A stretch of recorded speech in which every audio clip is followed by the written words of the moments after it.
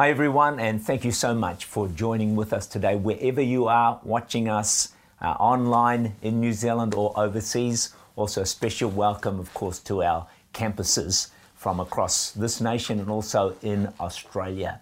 Here in New Zealand, we're at day 25 out of 28, and so we should be out of lockdown very, very soon. We're out of level 4 and into level 3, which will give us some relief.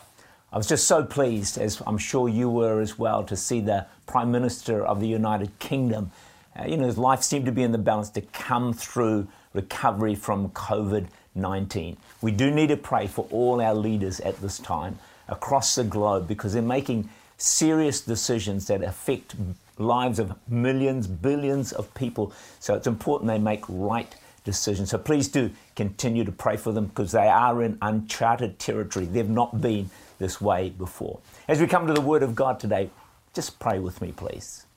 Father, I just thank you for your presence that's with us in every home or wherever people are watching today. Holy Spirit, I just pray you would invade their homes and also their hearts.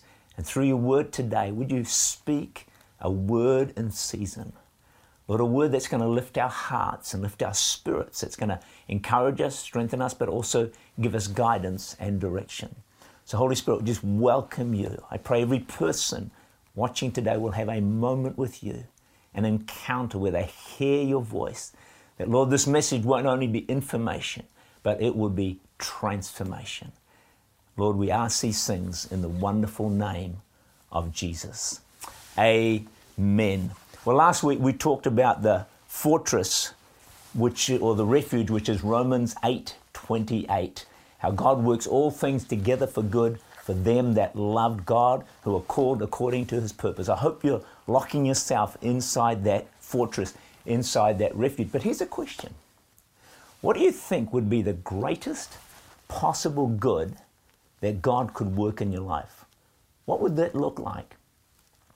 I want to suggest the answer to that question is that God would work in your life and shape your life for your destiny.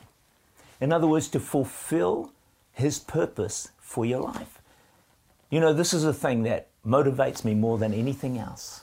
What gets me out of bed in the morning, why I might sacrifice, pray, fast, go without some things. It's all in order for me to fulfill the purpose for which God put me on the planet. The reason I have breath today. For me, everything else is of limited significance to that one great cause and purpose for my life. And God is constantly at working in our hearts and in our lives to shape us for the plan he has for us. And every trial I face, that's the way I look at it. Every day, God has designed it to shape me to fulfill his plan for my life. And this is a pattern of scripture. You think of Moses, 40 years in the desert. Think of David running from a mad king, javelins being thrown at him. Think of Joseph in a pit and in the prison. What was that all about? Well, we know God was working in each and every one of their lives so they would fulfill his purpose and be people of significance and of influence. So God is at work in your life today. Everything you're facing, he's moving you towards the great future that he has for your life. I read this about Sir Isaac Newton, that great scientist. He discovered the laws of motion, would you believe, when he had to work from home during the Great Plague of London. Expect new discoveries for your life during this time of lockdown. God can work it for such incredible good. One of my favorite comments that I say to a lot of people is that there are seeds of greatness in every single human being, including you. Please don't limit what's in you because you're made in the image of God. He makes no junk within you as abilities and talents. And through this season, through every crisis, God is wanting to bring those things to the surface and to the fore. So you be the person he has called you to be. Now, I'm not talking greatness in the world sense of fame and popularity and money and position and power. No, not at all. I'm talking about kingdom of God greatness, which is different. It can be greatness in prayer, working with children, in media. It could be in hospitality. It could be in loving the unlovely. There's so many areas in which it could be being a mother, a father, being a mentor, getting alongside people, being a Barnabas. Look, it's endless, the greatness that God has called us to. But, my definition of greatness, the ultimate definition, is that you fulfill the purpose of God for your life. It's as simple as that. Faithfulness to God's call is greatness. And guess what? We can all do that. We don't have to do what anyone else is doing. We just have to do what God has called us to do. And every circumstance, every situation, this is my message, is God is shaping you to bring forth the greatness that is in you. You see, because what happens is this is what I've found, that struggle, difficulty, self-isolation can develop and bring forth the greatness that is resident within all of us. It's a bit like gold. How's gold formed? It's formed in the darkness. Sadly, it's formed under great pressure. And pressure, listen to this, can bring forth and force the seeds of greatness that are in you to come to the surface. I want to expand on that a little bit more today. See, the Christian composer hit a low point in his life. His money was gone, facing debtor's prison. The stress paralyzed him so badly that he couldn't walk and he couldn't feel anything on his right side. That moment in his life, he was ready to give it all up. And that may be you today. You may be ready to give it up. I'm saying, please don't give up. Because after a season of prayer, this composer-writer decided to have one more try at writing music. George Frederick Handel wrote The Messiah, considered the greatest piece of sacred music ever written. His crisis revealed the greatness that was in him all along. I'm telling you, God is wanting to bring forth the greatness that is in your life and also in my life. See, in any crisis, think about this. The devil's goal is the opposite. What does he want to do? He wants to abort the seeds of greatness before they bear fruit. Please don't give him that privilege and that honor. Let your crisis bring forth what God has put in you, because there's more to your life than currently shows. There's a lot more to come out yet. There are great days, honestly, ahead for you. So, here's some lessons, or a lesson from the butterfly. Now, most of you know that before a caterpillar emerges into what it was created to be, a beautiful, beautiful butterfly, what happens is it has to go into a cocoon. It goes into shutdown, if you like. It goes into lockdown. Why? For essential transformation to take place inside it, so it can emerge what? Into its, you got it, destiny. What it was created to be. But the key for the caterpillar is this. It's got to stay in that cocoon. Shut down, lockdown, crisis, if you like.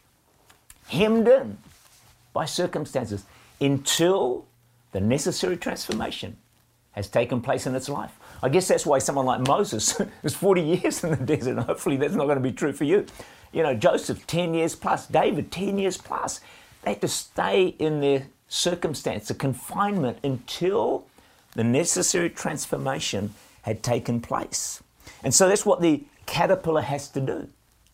Now the danger is, if the caterpillar, and people have tried to help caterpillars out of the cocoon, the danger is if you let it out too early, the problem is it can't fly. Because the confinement was to strengthen its wings, give it strength, so when it emerged at the appointed time, it would fly like a beautiful butterfly. Think about this. You're created to fly. Oh, yes, you are. Don't diminish yourself. Don't underestimate yourself. You're made in God's image. He wants you to fly. And right now, if you allow what's happening in your life to shape you and mold you, you're going to fly for sure. I was outside the other day, my home, and I was looking at this fence, and this photo is going to come up for you on the screen. And I saw this beautiful flower poking through the fence. And I thought, this is amazing. This flower, it's in restriction, it's in confinement, it's having to get itself through the crack in the fence. There's no fertile soil around it.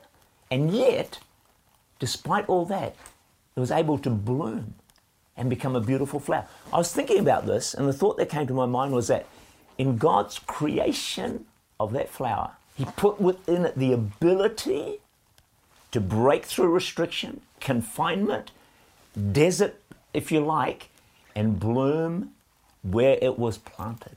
Now think about this.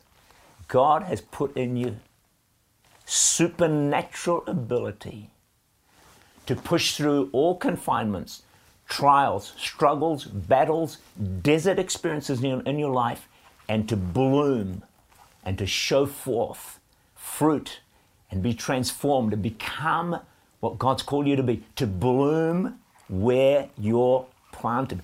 Wherever it is today, whatever you're facing, it's in you. No matter how big the challenge, no matter how great it is, you may feel like giving up. No, don't. Because in you, if it's in the flower, come on, it's in all creation. It's also in you that you can prosper and you can bloom wherever God has placed you. You know, I've looked this up. In deserts, barren deserts, there are certain flowers. You'll see them on the screen, that just beautiful flowers that bloom and show forth their magnificence in the middle of deserts. Wow, it's just amazing. Can I share with you what I consider to be one of the major keys if you're going to bloom in your desert, in your circumstances, in your confinement, in your trial? In John 20 and verse 4, we read these words, "They ran both together. John did outrun Peter and came first to the tomb."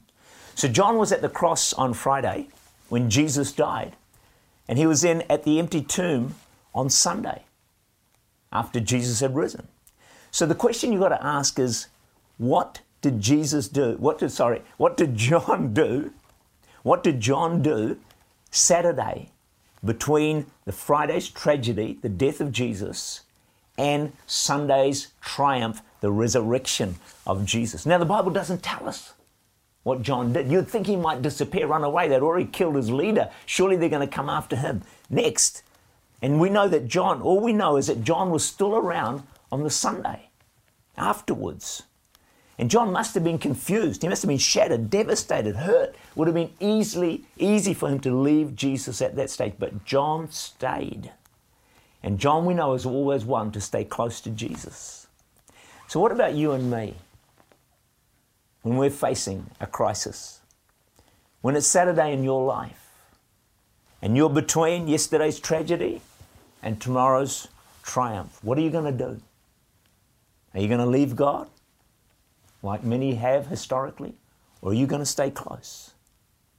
And you know, God can help you stay close on Saturday. Joshua 1 verse 8. "Be strong and of good courage. Do not be afraid nor be dismayed, for the Lord your God is with you." God can help you stay close on Saturday.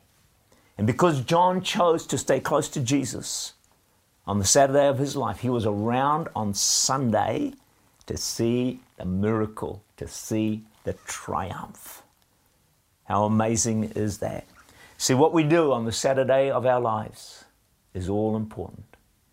Whether we're going to be around to see the triumph, because God, I'm telling you, has got many triumphs, victories, blessings in store for you. As hard as it may be to believe, you could be only one Saturday away from your resurrection. You know, when Adrian and I went through the Philippines, many of you know the story. It was dark time, very dark time. It was Saturday in our lives. It really was. And it went on for years. By the grace of God, by His help, by what He had put in us, the supernatural ability, we're able to stay close on Saturday. And today, we're experiencing so much of God's favor, blessing and triumph. And sometimes I think we could have missed it all if we didn't stay close on Saturday. You can do it. God's put it in you. The Bible greats They all went through Saturdays. You're not chosen especially to suffer more than anyone else. I think of Job, lost his family, his health, lost everything. Not many of us are going to go through what Job did. But we know that Job stayed close to God. Watch this. He ends up with twice as much afterwards than before. Imagine if Job had decided, I'm out of here. God, if that's the way you're going to treat me, I'm not following you anymore. He would have missed out on the most incredible blessings that God had in store for his life. We can go through with other people like David. He stayed close when the king was chasing him, wanted to kill him. Ends up one of Israel's greatest kings and leaders. Amazing. We could go on. There's Joseph. We all face Saturdays in our lives, but with God's help, we can stay close. You may be just a Saturday away from your triumph. So hang in there and ask God to help you to stay close to him. I just want to talk for a while now, talking about being shaped for destiny. And I believe that right now God is shaping his church for its destiny. It's shaping you and shaping me because we are the church. And so we can be more equipped to reach a lost world, bring transformation, ultimately to bring revival. I think it's time for the Daniels, time for Josephs to rise into places of influence in our nation. And it's my prayer that this crisis that the church is facing right now will bring forth the greatness that's in the church. Look, we haven't seen nearly the potential that is resident within the church of Jesus Christ. It's called to be the greatest force for transformation and good in the whole world. It is the only one with connection to heaven and the power of God. The church is the hope of the world. And may we rise in this season to the greatness that God has called the church to be. Because you take the church out, think about this. Take the church out of the world. Total, utter, complete darkness. The world would just, it's in free fall anyway, it would just almost disappear. It would be a disaster. But one of the amazing indicators to me that God is in control of everything that's happening is that before shutdown, guess what? Media was established in the world. We have Shine Television, we have Rema, we have other Christian organizations, we have churches that now have gone online. This was in place. Imagine if this shutdown had happened 100 years ago, even 50 years ago. We would be stuck in terms of being able to communicate. But God is always a few steps ahead of the devil. And so now through online ministry, we're actually reaching more people than we were previously. And one of the best things for me is our Church Unlimited prayer meetings that we have on Thursdays and Sundays at 7 and 8 p.m. are reaching 10 times more people than we were previously. I don't feel about the devil. Poor devil, he's a loser. He just loses. No matter what he throws at us, he is a loser. So God is advancing the church in a tremendous way. Acts 19 verse 20 says this, "In this way, the word of the Lord spread widely and grew in power." Now, one of the things I see happening in this crisis is that we're realizing the church is not just a building. The church is continuing. Okay, not in a building, but in homes. And in some aspects, the church is actually doing better than before. Like there's greater love, there's greater connection. See, Christianity starts at home. Think about that. And so this shutdown is forcing families to have church at home.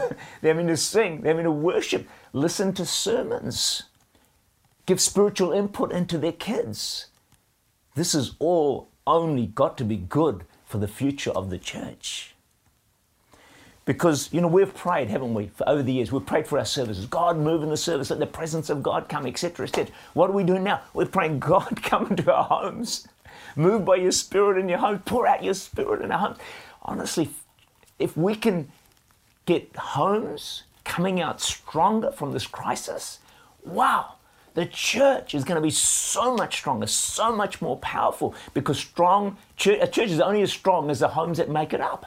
And once you've got strong homes, you've got strong churches, which make for a strong community, strong city, and a strong nation. God is powerfully at work shaping his church for destiny. But I want to come to and repeat a prophetic word given by David Wilkerson. Please listen carefully, because I want to pick up on some thoughts on this. It's one of the most accurate prophetic words I've heard. 1986, he said, I see a plague coming on the world. Bars, churches, government will shut down. Plague will hit New York City. That's so specific, isn't it? And shake it like it's never been shaken. The plague is going to force prayerless believers into radical prayer and into their Bibles. Well, that's a good thing. Repentance will be the cry of the man in the pulpit. And out of this will come the third great awakening, which will sweep America and the world. There's two key words there that you might want to pick up on, or you may not want to pick up on: prayer and repentance. I want to connect this with 2 Chronicles 7:14. If my people who are called by my name will humble themselves and pray and seek my face and turn from their wicked ways, then I will hear from heaven, forgive their sin and heal their land. If we want to see our land healed, which most nations in the world right now need, the Bible makes it very clear the two key words in 2 Chronicles 7:14 are prayer and repentance, turning from wicked ways. I believe there is an unprecedented call of the Spirit to every Christian right now globally to pray like never before. I heard this wonderful quote: the great people of the earth today are the people who pray. Wow. Wow. The great people of the earth today, because prayer is the only thing that moves the hand of God. Sermons don't. A lot of the other things that we do, they don't move the hand of God. Only God moves the hand. Only God's hand is moved through prayer. And you connect that with Ian Bounds. I shared this last week. God shapes the world by prayer. That's gripped my heart. I don't know what it's done for you, but that's gripped my heart. That means that, if all Christians believed that the world is shaped by prayer, we would soon be rid of COVID-19, and there would soon be an outbreak of God across the globe. No question about that. It's time for all Christians to be the great of the earth and pray. The time has come. It's now. Not next week, not next year, now. And I think it's no exaggeration, friends, to say to you today that the future of the world, listen, is in the hands of the church. The future of the world. It's in my hands. It's in your hands. Let's rise in this moment of crisis and let's shape the future of the world and make it what God wants it to be. Here's an illustration of what happens when there's prayer taking place on a large scale. In 1940, Hitler had 1/3 British troops with their backs to the sea. They were facing certain death. It was a disaster. But it didn't happen. King George called for a national day of prayer and for the people of the UK, now listen to this, to turn back to God in a spirit of repentance. This is the king calling the nation to prayer and repentance. Amazing. You're going to see a photo on the screen of the crowds lining up outside of churches because they were so desperate, the nation responded to the call of the king. Two events happened. Firstly, a violent storm arose over the whole region of Dunkirk, which grounded the Luftwaffe. And secondly, a great calm came over the channel, a calm not seen for a generation. What that did is it allowed hundreds of boats to sail across and rescue 335,000 soldiers. It's been called nationally as the miracle of Dunkirk. Can you see the power of prayer? Can you see what God can do? The impossible, the unbelievable, the miraculous, when not just one or two people pray, but when masses join together in prayer. But also there was the thought there of repentance. Many people flinch at this word. It's amazing. And yet, my experience is that repentance is one of the most wonderful words found in all of Scripture. Do you know what it'll do? It'll set you free. It'll release great blessing in your life, bring you greater peace and greater joy. Acts 3:19 says this: repent so that times of refreshing may come from the presence of the Lord. Among the first words Jesus spoke, Mark 1:15, repent and believe in the gospel. D.L. Moody put it this way: repentance is getting out of one train, which is the wrong train, and getting into another train, getting into the right train. What do we repent of? Obviously, sin, compromise, but also loss of first love, pleasures of life. Could be pride, could be attitudes. Let me give you a personal example. When I was an associate pastor, many decades ago now, days to know I like to call it, I got myself into an absolute mess. I got very negative, bad attitudes towards leadership, and I said things I shouldn't say. Somehow in the middle of this, I did an extended fast. And sometime into the fast, God spoke to me. And he said, Tate, you need to repent and go to 3 pastors and ask for forgiveness. I thought, what? My initial reaction was, no way. They need to repent and come to me. But no, it was the voice of God. Somehow he gave me this courage.